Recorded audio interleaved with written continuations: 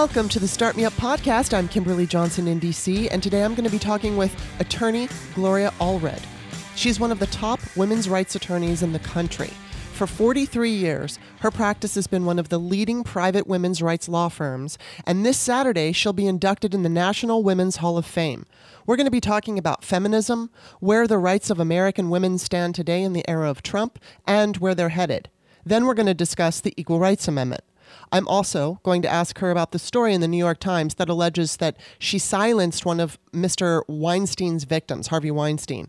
So we have a lot to talk about, but before we get going, I want to remind everybody that Start Me Up is listener supported, and I rely on you, people like you who are listening to free shows, to come back and support the show. I don't have any corporate backing. I do all the production myself, and I don't even have any advertisers right now. So I ask that maybe you just consider supporting the show, becoming a patron for $1 a month, $2 a month, $3 a month. For $5 a month, you get access to 2 extra bonus shows, the And Another Thing segment, and that's just for listeners. We have all kinds of things that we talk about. Sometimes it's fun and sex, and sometimes it's sad, and sometimes we cry. It's often personal. It's always interesting. I hope you'll consider signing up. Just visit patreon.com/startmeup and sign up today. Now, please enjoy my interview with Gloria Allred. Welcome, Gloria. Thank you so much for inviting me, Kimberly. Well, thank you for coming on the show, and congratulations on being inducted into the Women's Hall of Fame. Thank you very much. The National Women's Hall of Fame. National Women's Hall of Fame. Is an extremely important group. I'm honored to have been suggested by a member of the public, or more than one member, I'm not sure. And then there's a panel of judges that decides from those who the public nominates who should be selected for the National Women's Hall of Fame. And I'm honored to be inducted on Saturday in New York, along with United States Supreme Court Justice Sonia Sotomayor and Jane Fonda and Dr. Angela Davis and Diane Furstenberg, just to name a few. Such an amazing group of women. It's just that's awesome. Such an honor. And again, congratulations. I want to talk. Thank you. Oh, you're welcome. I want to talk to you today about women in the era of Trump, and where we are, where we're going, and a little bit about the Equal Rights Amendment, because I'm an advocate for that. And I know that you were just on Alyssa Milano's show, I'm kind of friendly with her, and I have worked with her on the Equal Rights Amendment, so that's something we have in common. And then let's see. Then I need to address the New York Times article that just came out.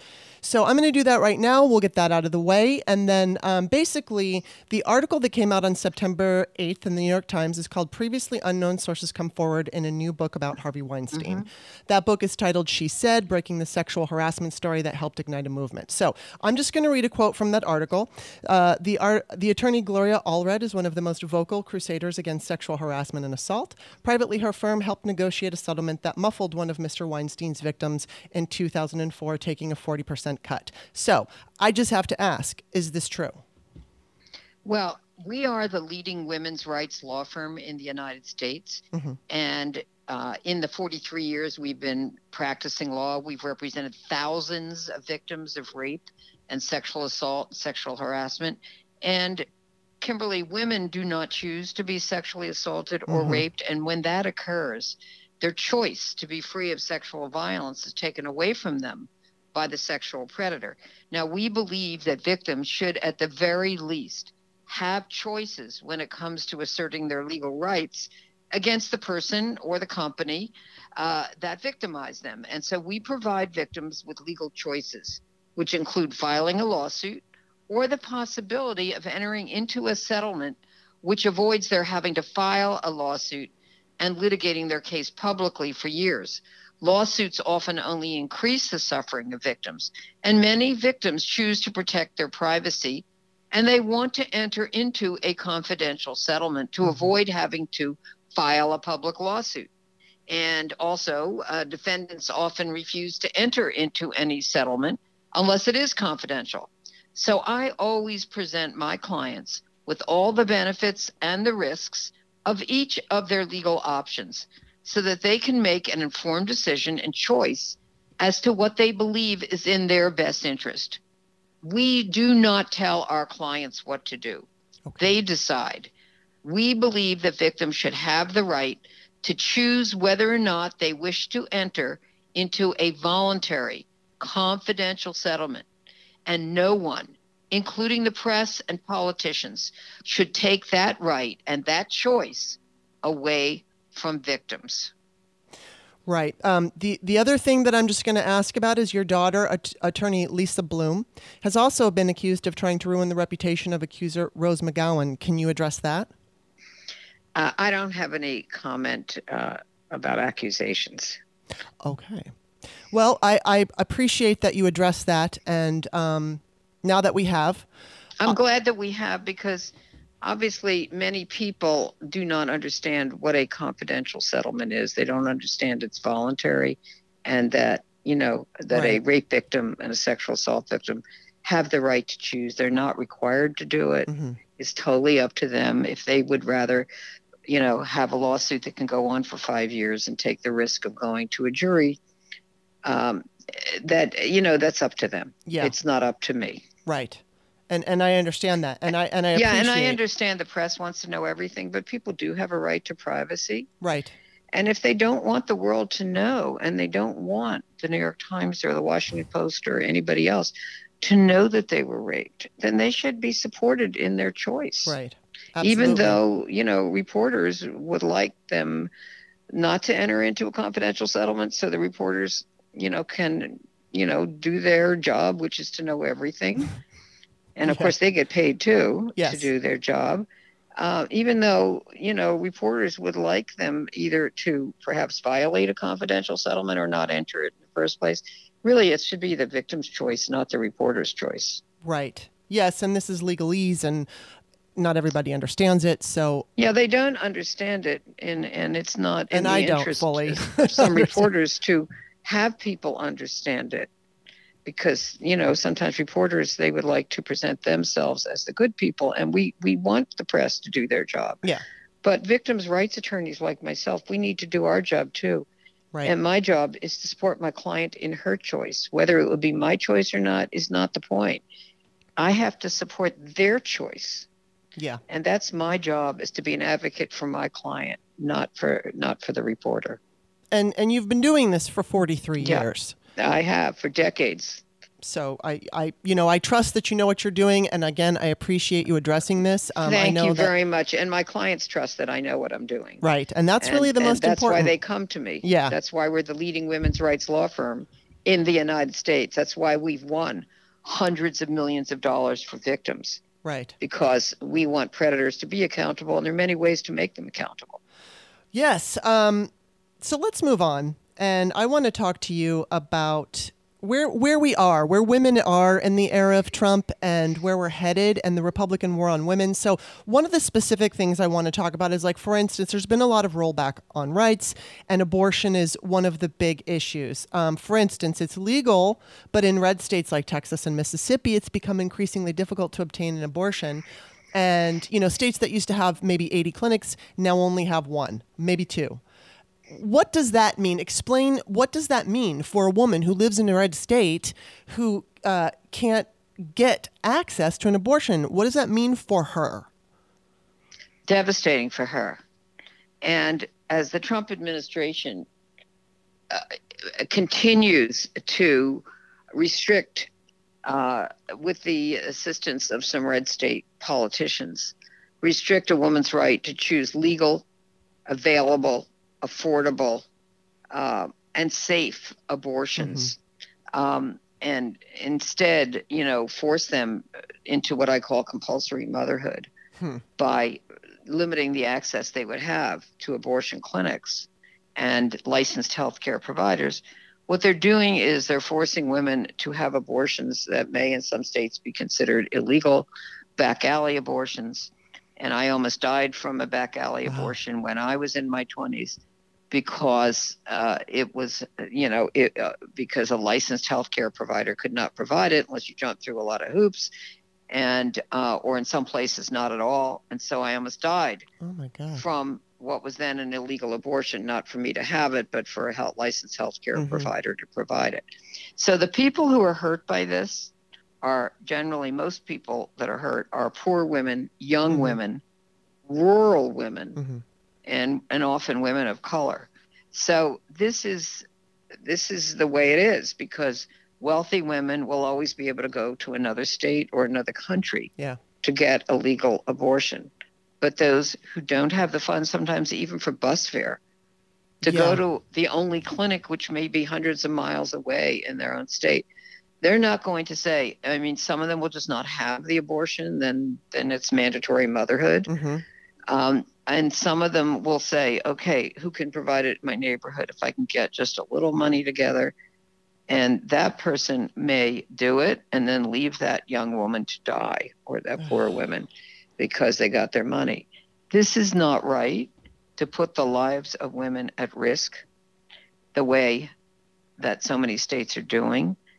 And we are, we understand that there are religious groups who don't think that women should be able to have a legal abortion, but then they shouldn't have it themselves if that's their belief. But they should not impose their religious beliefs and make it into a political weapon, which is used against others who don't have that same religious belief. Yeah.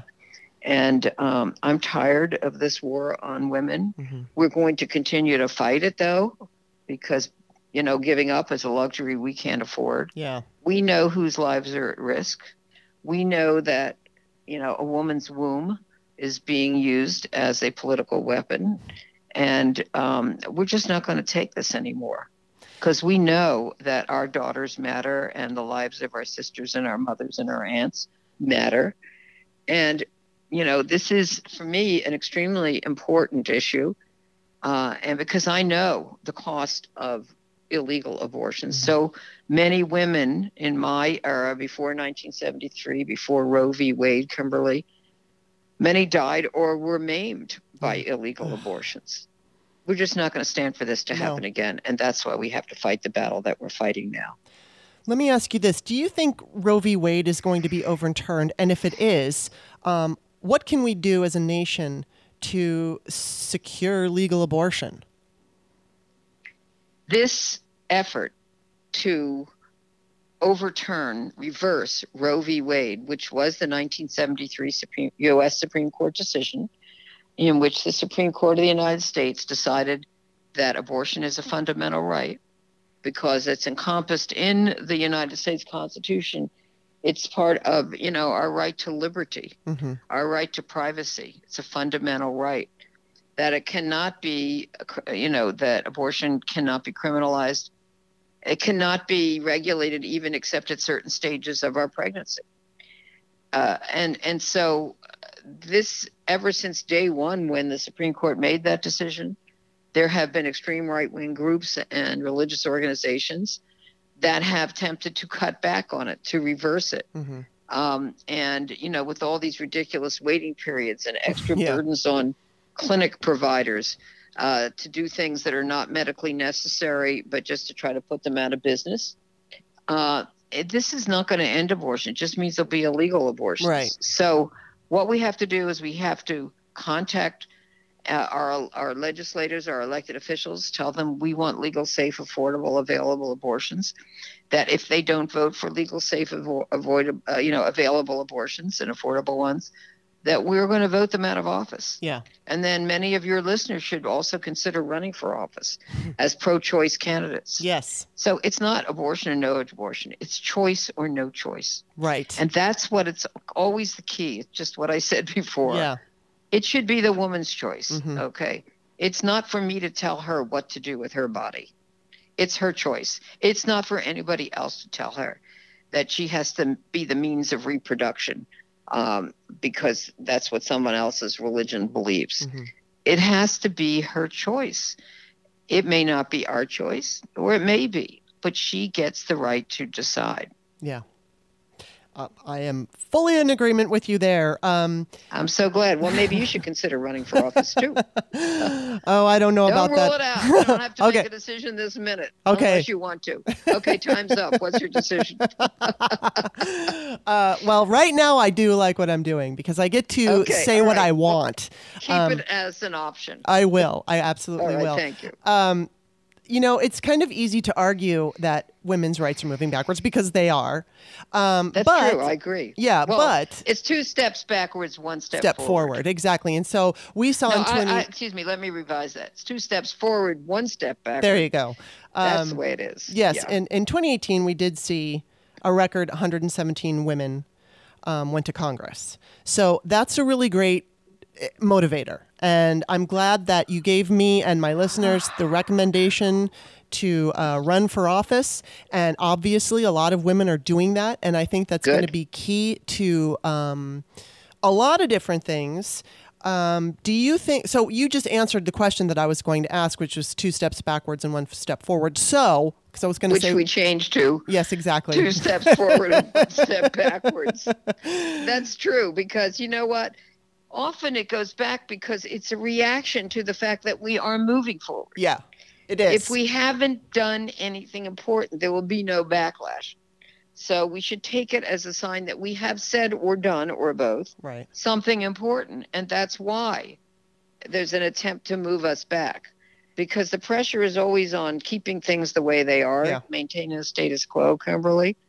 And when we want to move it forward, because the status quo in general is not good for women and minorities, that's when we get backlash. Yeah. But we should take that as a medal of honor, that they heard what we want, and that they know that we are a threat. We are going to win the change we wish to be in the world and we wish to see in the world.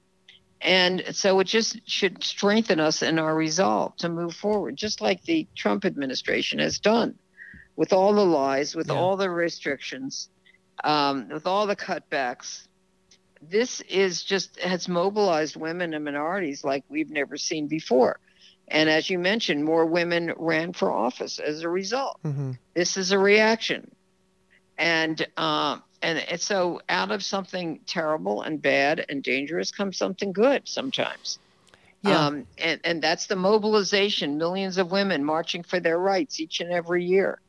And in different cities and in every state, in many countries around the world, we are being heard, and we are going to seek and demand justice and equal rights under the law, and the Equal Rights Amendment as well.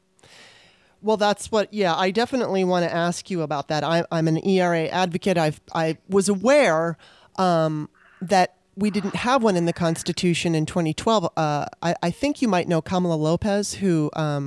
Yes, I do. Okay, well, she was the one. Of course I do, yes. Yes, she came up to me. I was speaking at a rally in Washington for We Are Woman, and she asked me, and I've said this a million times on my podcast, but anyway, she asked me if I thought men and women were equal, and I don't remember what I said, but she definitely informed me, and that was when I decided that I was going to become an activist, and I have been. In fact, I told Alyssa Milano about it, and I'm just so thrilled that she has been able to accomplish so much more with her huge platform. And so maybe I want to ask you a couple of different questions, but the first one I want to focus on is, if you go to post about this online, the first argument you get is that we have the 14th Amendment and that's enough. So I'm just wondering, can you explain why the 14th Amendment is not enough? Okay, well, cutting right through, there's only one place in the United States Constitution women are even mentioned, and that's in the 19th Amendment, suffrage. So the right to vote for women, which, by the way, took us from 1848 to 1920 to win the right to vote, suffrage, the addition of the 19th Amendment to the U.S. Constitution. In 1923, Alice Paul proposed the passage of the Equal Rights Amendment to guarantee women equal rights under the law. It's been from 1923 to now we're in 2019. We still have not one passage of the Equal Rights Amendment to the United States Constitution. Right. If the 14th Amendment were enough, we would not be seeking to pass the Equal Rights Amendment, which simply says that equality of rights under the law shall not be denied or abridged by the United States or by any state on account of sex. And that's, the idea that some people think that women should still be second-class citizens and not enjoy equal rights, that we still have to fight for that to be part of the Constitution, is a measure of how far we still have to go as women. And so, no, it's not enough. We need a guarantee of rights. I as a lawyer need that in order to fully be armed to continue to fight for equal rights under the law for women. Mm-hmm. That's what we need. And we don't have, now, for example, the United States Supreme Court gives strict scrutiny, we call it, or they call it, to racial discrimination, as well they should. Mm-hmm. And it is more difficult for government to justify any kind of action or laws that would discriminate on the basis of race. Mm-hmm. Because the court will give what they call strict scrutiny, which is the highest level of scrutiny, to laws that discriminate on account of race. The court has not given strict scrutiny to laws that discriminate on account of gender, on account of the sex of a person. Mm-hmm. It's much less scrutiny. The bottom line means that it's harder to strike down any laws that discriminate against women, because it's not the same level of scrutiny that the United States Supreme Court gives it. Mm-hmm. If, the government can, provide more of a justification, it's less likely for those laws to be stricken. Mm-hmm. This is trying to translate legalese into plain English. The bottom line is, we deserve to have equal rights and equal protection under the law. We don't have it now. It was heavily debated in the 70s. I was part of that debate with Phyllis Schlafly, with others, who extreme right-wing people. Yeah. Mary Schmitz. I was battling and fighting that fight many decades ago, and still am. But this is something that we have to fight for. Nobody's going to give us our equal rights under the law. We have to fight the fight. For example, you're speaking out in support of it, which is important on your platform. Lisa Milana, Kamala Lopez, so many others, Carolyn Maloney, an elected official, and others. But we haven't done enough. We haven't done what Mother Jones said, which is don't agonize, organize. Yeah. We have to organize more. We have to fight for these rights, because no one's going to give it to us except if we win it. And also, our daughters deserve it. So that is the primary legal tool we need. And I'm so glad that you're speaking out in support of it. And I hope your listeners will do so as well. Yeah, I mean, I was shocked to find out that it wasn't in the Constitution, and the more I learned, most people are shocked. Yeah, exactly, and that's the problem, and because people don't know, people think we already have it, and or if they think, they think we might have an equal rights amendment, and then they just think in terms of, abortion rights or something like that, and so they put them in separate categories.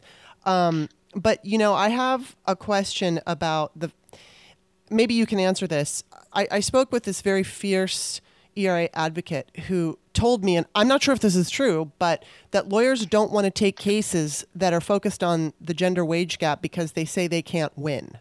And the basic idea of that is they don't have an equal rights amendment to point to. And so if a woman has been getting less money than her male counterpart for the same job, a lawyer is going to say, I can't win this for you. Is that accurate? I don't know what other lawyers say. It's not something I would say. Well, I'm glad you wouldn't. So all I can say is it really depends on the facts. Yeah. And as well as the law. And we look at each case individually. And, we do have a statute, which means a law but not in a constitutional amendment, which, guarantees equal pay for equal work. Yeah. But it's not in the Constitution. So once it's in the Constitution, it's much harder for a legislature to do anything about it, to repeal the equal rights for women. I mean, Congress could repeal any federal law that they have passed. We don't want them to have that ability to do that, to repeal the Equal Pay Act. And then also there's the whole issue of equal pay for work of comparable value. And if you look at my Netflix documentary, Seeing Allred, you'll see you'll see me debating some of that way back in the 70s on a talk show, where I was saying something to the fact that, women who are nurses should earn, sometimes parking lot attendants or garbage collectors earn more than nurses. Nurses are life and death. They're often in life and death situations where they're trying to save somebody's life. And so why would, basically a garbage collector and, parking attendants, they're often male-dominated professions or occupations. Why should they earn more than a female-dominated occupation like a nurse? Or a teacher. These are not the same jobs. Yeah. But maybe you could say they're comparable value, although in a way, nurse is even more important, of more value than the others. So, and on this talk show that I was on, I think it was Morton Downey that's in the Netflix documentary, you see him saying, well, why don't the nurses become garbage collectors? Well, we don't want nurses to become garbage collectors. We want them to be able to do their job as nurses. Yeah. But we want them to be able to be paid what they're worth. So these are the kinds of things that we're talking about. I don't think any woman should say, well, because we don't have an equal rights amendment, we can't do anything about being paid less. Go to a lawyer who fights for women and their right not to be discriminated against in their salary or in any other way. And you may have recourse. You may have access to justice after all. All right. Well, here's my last question, and it's kind of a little bit long. So basically, the deal was we had, I think, 35 states in the 70s. It went up. You need 38 to get it enshrined. We had 35. Phyllis Schlafly came along and ruined everything, and all the GOPers who hated equal rights. And so then there was a deadline attached that eventually expired. I believe it expired, was it 82, I think, 83? So I know that the 27th Amendment, which has to do with congressional pay, was written in 1789. And it eventually passed in 1992, and there was no deadline attached to that, but there was a deadline attached to the only amendment that's, focuses on gender equality. So I'm just curious, what's going to happen? So we only need one more state now, because in 2017, Nevada ratified, and then in 2018, Illinois ratified. So we just need that one more state. Let's say it's Virginia. Let's say we get it. Then what happens? Well, I think what happens is twofold. One is that Congress should say that we repeal the deadline. Yeah. The deadline is of no force in effect, and that we will recognize the ratification of any states that ratified after the deadline. Another thing is we could wage a legal battle and have the courts decide whether that deadline that you mentioned, which appears to be the only deadline on a constitutional amendment, maybe there was one other, the deadline itself was discriminatory. Yeah. That the deadline itself should be struck down. So, I think both are important. If we have to start from square one, we'll start from square one. I'd rather not. Yeah, because it took so many years to win all those states. But we should vote out of office anybody who voted against the Equal Rights Amendment. That is for sure. And let's replace them with women like you and feminists who care about equal rights for women. And let's get out those who want to stop us from enjoying our equal rights and the passage of the Equal Rights Amendment.